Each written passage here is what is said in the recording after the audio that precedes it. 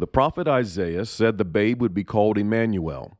Joseph called the child Jesus. Is this a discrepancy, or is there something deeper? Are you ready to face the truth? Face the Truth is the weekly podcast from the Truth Church of Olathe, Kansas, with our pastor and Bible teacher, Bishop Gregory Riggin.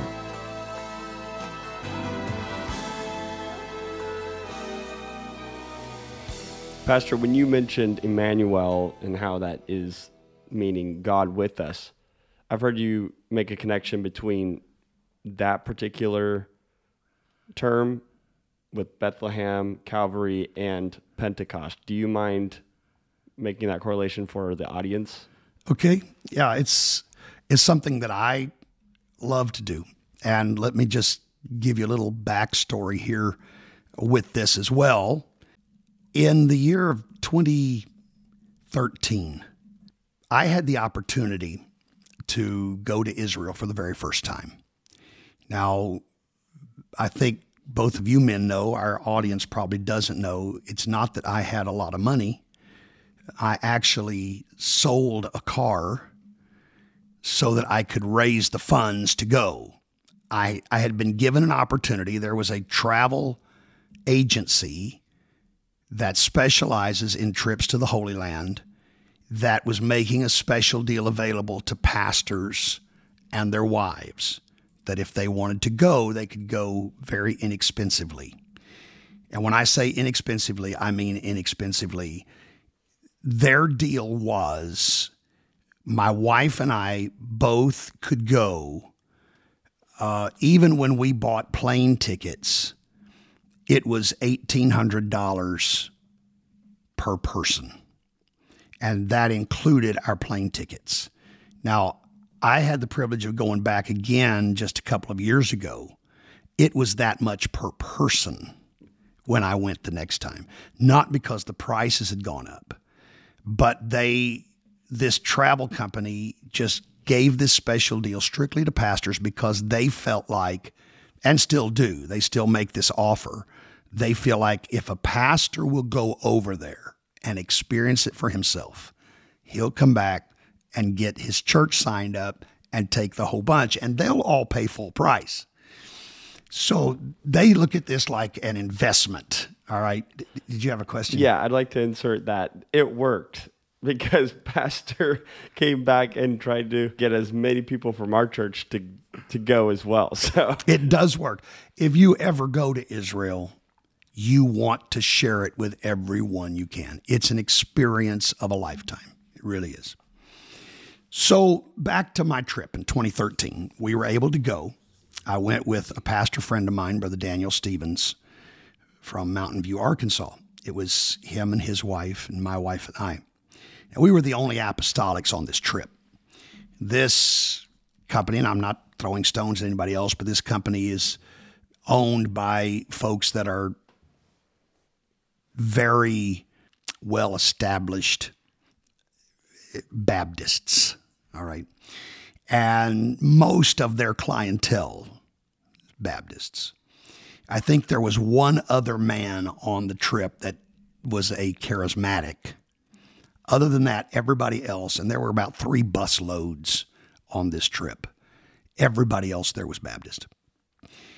So it didn't take long for Brother and Sister Stevens, my wife and I, to stand out in the crowd. We looked different. Yep. We acted different.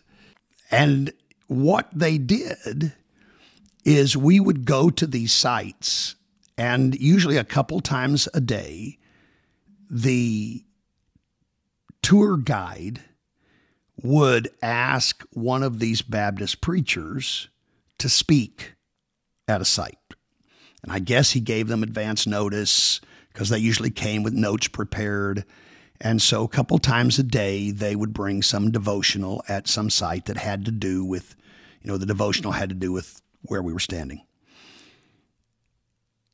And again, I'm not attacking anyone. I'm just telling you that within a matter of a day or two, at most, all the devotionals were aimed at the apostolics in the crowd. it was informing us that if your religion makes you dress a certain way and your religion makes you abstain from certain things, you don't really have a relationship. All you have is a religion, and Calvary paid for everything, and you don't have to do all these things. And it was everywhere we went. We just got tired of hearing it over and over and over and over. We just smiled and took it. And so we went through this the whole trip. It was a 10-day trip. On the last night that we were there, we were in the city of Jerusalem, and we're sitting at supper. And it dawned on me that we've been here. We're only going to see a couple of sites tomorrow, and then we fly out. We have not been to the upper room. And I'm thinking, how do you come to Jerusalem and not go to the upper room? And so I went over to the tour guide and asked him, I said, are we going to the upper room? Oh, no, he said that. He said, we don't even know for sure that it's the real upper room, and there's just no reason to go there. And I'm just looking at him. I guess the look on my face, I wasn't hiding it very well, my disappointment. Right. And he said, is that important to you? I said, I'm a Pentecostal. My trip to Israel will not be complete if I don't go to the upper room. He said, well, we're going to have a little bit of free time tomorrow before we leave. He said, I'll see if I can find a taxi for you that can take you over there, and, you can go see it. And I said, well, okay. So I go to bed very disappointed because I'm thinking, I don't really know if I want to get a taxi in a city. I don't know what's going on here. And I'd really rather go with the group. I'd rather somebody tell us something, give us some history, give us something. And I just prayed a simple prayer about it that night. I said, Lord, I know this is no big deal to you, but I'd really like to see the upper room. That would be important to me. If you'd work that out, I'd really appreciate it. Well, the next morning we get up, we go downstairs to have our breakfast, and we've had breakfast. We're getting ready to get on the bus. And the tour guide stopped me, and he said, hey, we're going to the upper room first thing this morning. Change of plans. I said, okay. He said, boy, somebody could probably really do some preaching there, huh? I said, I'll guarantee you. He said, would you like to bring the devotional? Oh, no. I said, yes, I would. I'd be honored. I've had a whole week of being the target of devotionals. Now, I wasn't going to turn the tables and do that to them. But now I didn't have a Bible with me that day. I mean, other than on my phone. But I wasn't carrying a physical Bible as we went on tour. It was up in my room, but we were literally getting on the bus when he asked me. So we get on the bus, and I'm trying to think, all right, what am I going to say?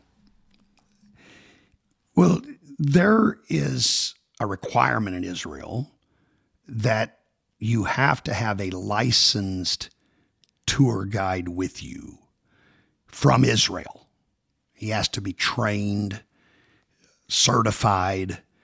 So the guy I've been dealing with is the American that's part of the company we went. But there was with us every day an Israeli. And every day while we're on the bus, he would read scriptures about where we're going. Once we got off, he left it up to them, let them do their devotionals or whatever. But he gave us the history, not just history, but biblical history behind every site we went to. Very, very knowledgeable man. In fact, I'll tell you, he knew the New Testament better than many Pentecostals, many apostolics that I've known. And he didn't believe the New Testament, but he knew it. So that day we get on the bus and we're headed to the upper room. And he starts reading scripture, and he's reading from the Old Testament prophets. And he reads where they said, I am going to give you a new covenant.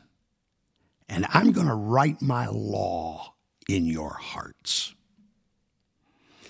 And then he goes over to the New Testament, and he has people on the bus reading these verses for him, and he gets someone to read about what we call the Last Supper. This took place in the upper room. And it's there Jesus says, this is the blood of the New Testament. It's the same word as covenant. And he's pointing out that this was prophesied in the Old Testament, that God was going to bring a new covenant to his people. And Jesus is sitting at supper saying, this is the new covenant that I'm going to give. My blood is shed. My body's going to be broken to bring about this new covenant. The Greek word there, the English word that's used is testament, but it's the same thing. So then he looks at me and he said, I want you to go over to Acts chapter 2 and start reading Acts 2:1. Now, I don't think he knew that I was going to be doing the devotional that day. But here he is setting the stage for me. And he has me start reading in Acts 2 and the coming of the Holy Ghost or Holy Spirit. And he starts elaborating on the fact that that's the giving of the new covenant. The new covenant was, we're not looking at the tables of stone. It's written on the tables of your heart. And the coming of this Holy Spirit was to write God's law on the tables of man's heart. So he has just done a phenomenal job of setting the stage. So we get off the bus, we go into the upper room, and nobody there knows there's going to be a devotional. It's not, of course, the upper room wasn't even on our schedule. So they're all just looking and they're talking and they're whatever. And the American tour guide kind of bounced me and said, okay, go ahead. Well, nobody even knows I'm going to be doing this. So I've got to try to get their attention. And I don't know if he wanted me to look like I was just trying to take, I don't know. But anyhow, whatever it was going on, I finally got everyone's attention. And I said, I want to talk to you about where we are right now. I said, we need to understand, and this is the answer to your question. It took me a long time to get there, but I'm finally there. Mm-hmm. I said, we need to understand that the story of salvation is not just a single location and a single act. It is a trilogy. There are three things that make up what brought salvation to mankind. And we have visited some of these sites. These things each took place in a specific location. I said just the other day or yesterday, whenever it was, we visited Bethlehem. The angel said that the baby that was born there was Emmanuel. That's God with us. So that's the first thing that had to happen. In order for us to have salvation, God had to come and dwell with us. Right. That's what happened at Bethlehem. This is the first chapter of this trilogy. God with us is born in Bethlehem. And I said, in just a little while, we're headed to Calvary. Calvary is the second chapter of this trilogy. The Bible says in Romans 5:8 that while we were yet sinners, Christ died for us. So the trilogy begins with God with us, and the next chapter is God for us. He gave his life so that we could be saved. He was with us when he came to Bethlehem. He died for us at Calvary. But I said the trilogy's not complete until we get to the upper room. And this is where the capstone comes of this unfolding story of redemption. We've had God with us and God for us. But here's what Jesus said in John 14:17. He said, even the Spirit of truth, whom the world cannot receive, because it seeth him not, neither knoweth him. But you know him, for he dwelleth with you, but shall be in you. Yeah. It's not enough that God came to be with us. It's not enough that Christ died for us. Salvation's not complete until the Spirit is dwelling in us. And so it was at that point then I said, it was somewhere around here that Peter stood before a hungry crowd. And they asked, men and brethren, what shall we do? He didn't point them to Bethlehem. He mentioned Christ being crucified. But the answer to their question, what shall we do, was repent and be baptized, every one of you, in the name of Jesus Christ for the remission of sins, and ye shall receive the gift of the Holy Ghost. It's not finished until God is in you. Well, I'm going to tell you, there were a bunch of Baptists in tears that day. And I had some of those preachers even come to me and say, you have explained this in a way I've never seen it before. So the Lord helped us. But that's the answer to your question. There really is an unfolding story, and God with us is just the beginning. That's the beauty of this time of year. I said this the other night to our church folks, but to the rest of our listening audience, we really need to appreciate what we're celebrating this time of year. And I know there are those who want to point out pagan roots and they want to do all that, and that's between them and God. I will say this, Paul made it very clear, we're not to judge our brother with regard to holidays. So whatever you feel there, keep that between you and God. But what we're supposed to be celebrating at this time of year, really, we need to understand the significance of it. Because without Bethlehem, without God with us, without him taking on that flesh, there was no hope of redemption for mankind. God is a spirit, John 4:24. But the plan of God required the shedding of blood. A spirit doesn't have blood. Right. As a spirit, God could not redeem us and follow his own plan. Now, God obviously could make the plan however he wanted it. He could have done it any way he chose. But God instituted a plan whereby it required something he did not possess in the beginning. Yep. He didn't have blood to shed, and yet he puts this plan in place. The only way you're going to be saved is the shedding of blood. And we know that the blood of bulls and goats didn't make us complete.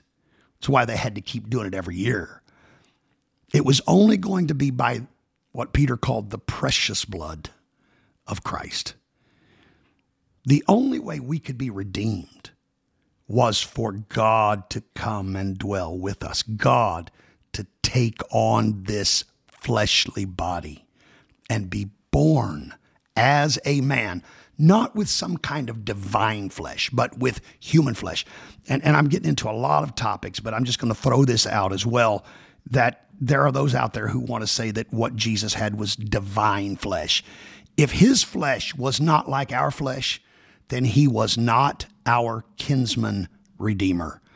And again, part of the Old Testament law, redemption could only come through a kinsman. And he was not our kinsman if he didn't have the same flesh we have. He had human flesh. God, who has always been an omnipresent, omnipotent spirit, didn't cease to be what he was. But now he's become something he's never been. He became one of us.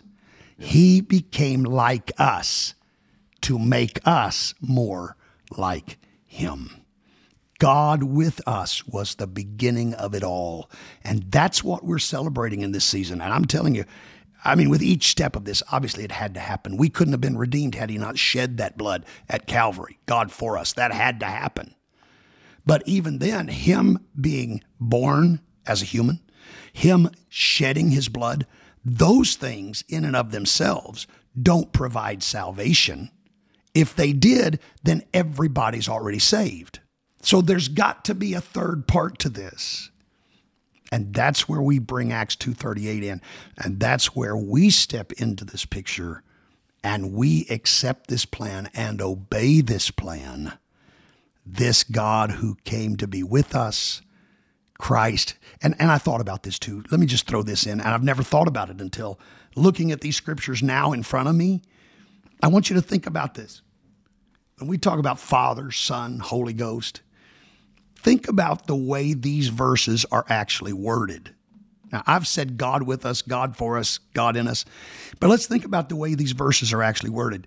Matthew 1:23, behold, a virgin shall be with child, shall bring forth a son, and they shall call his name Emmanuel, which being interpreted is God with us. Anytime the New Testament makes reference to God, it's speaking of the Father. In fact, the Apostle Paul said we have one God, the Father. Right. It's very clear. That is our God. The Father is our God. So think about this now. Matthew 1:23, God with us. That's a reference to the Father. The Father was with us in the person of Jesus Christ. The Father was with us. God with us. Then Romans 5:8, God commended his love toward us in that while we were yet sinners, Christ died for us. Christ is a reference to the Son, to the humanity. So there we've got the Father with us, the Son for us, and then John 14:17, even the Spirit of truth, whom the world cannot receive because it seeth him not, neither knoweth him, but ye know him, for he dwelleth with you and shall be in you. Who's going to be in you? The Spirit. God with us, Christ for us, the Spirit in us. And that's not three separate persons. Right. It's very clear that this is all describing the same one true God. But his name, Ephesians tells us that the whole family in heaven and earth is named by that name. Paul said this.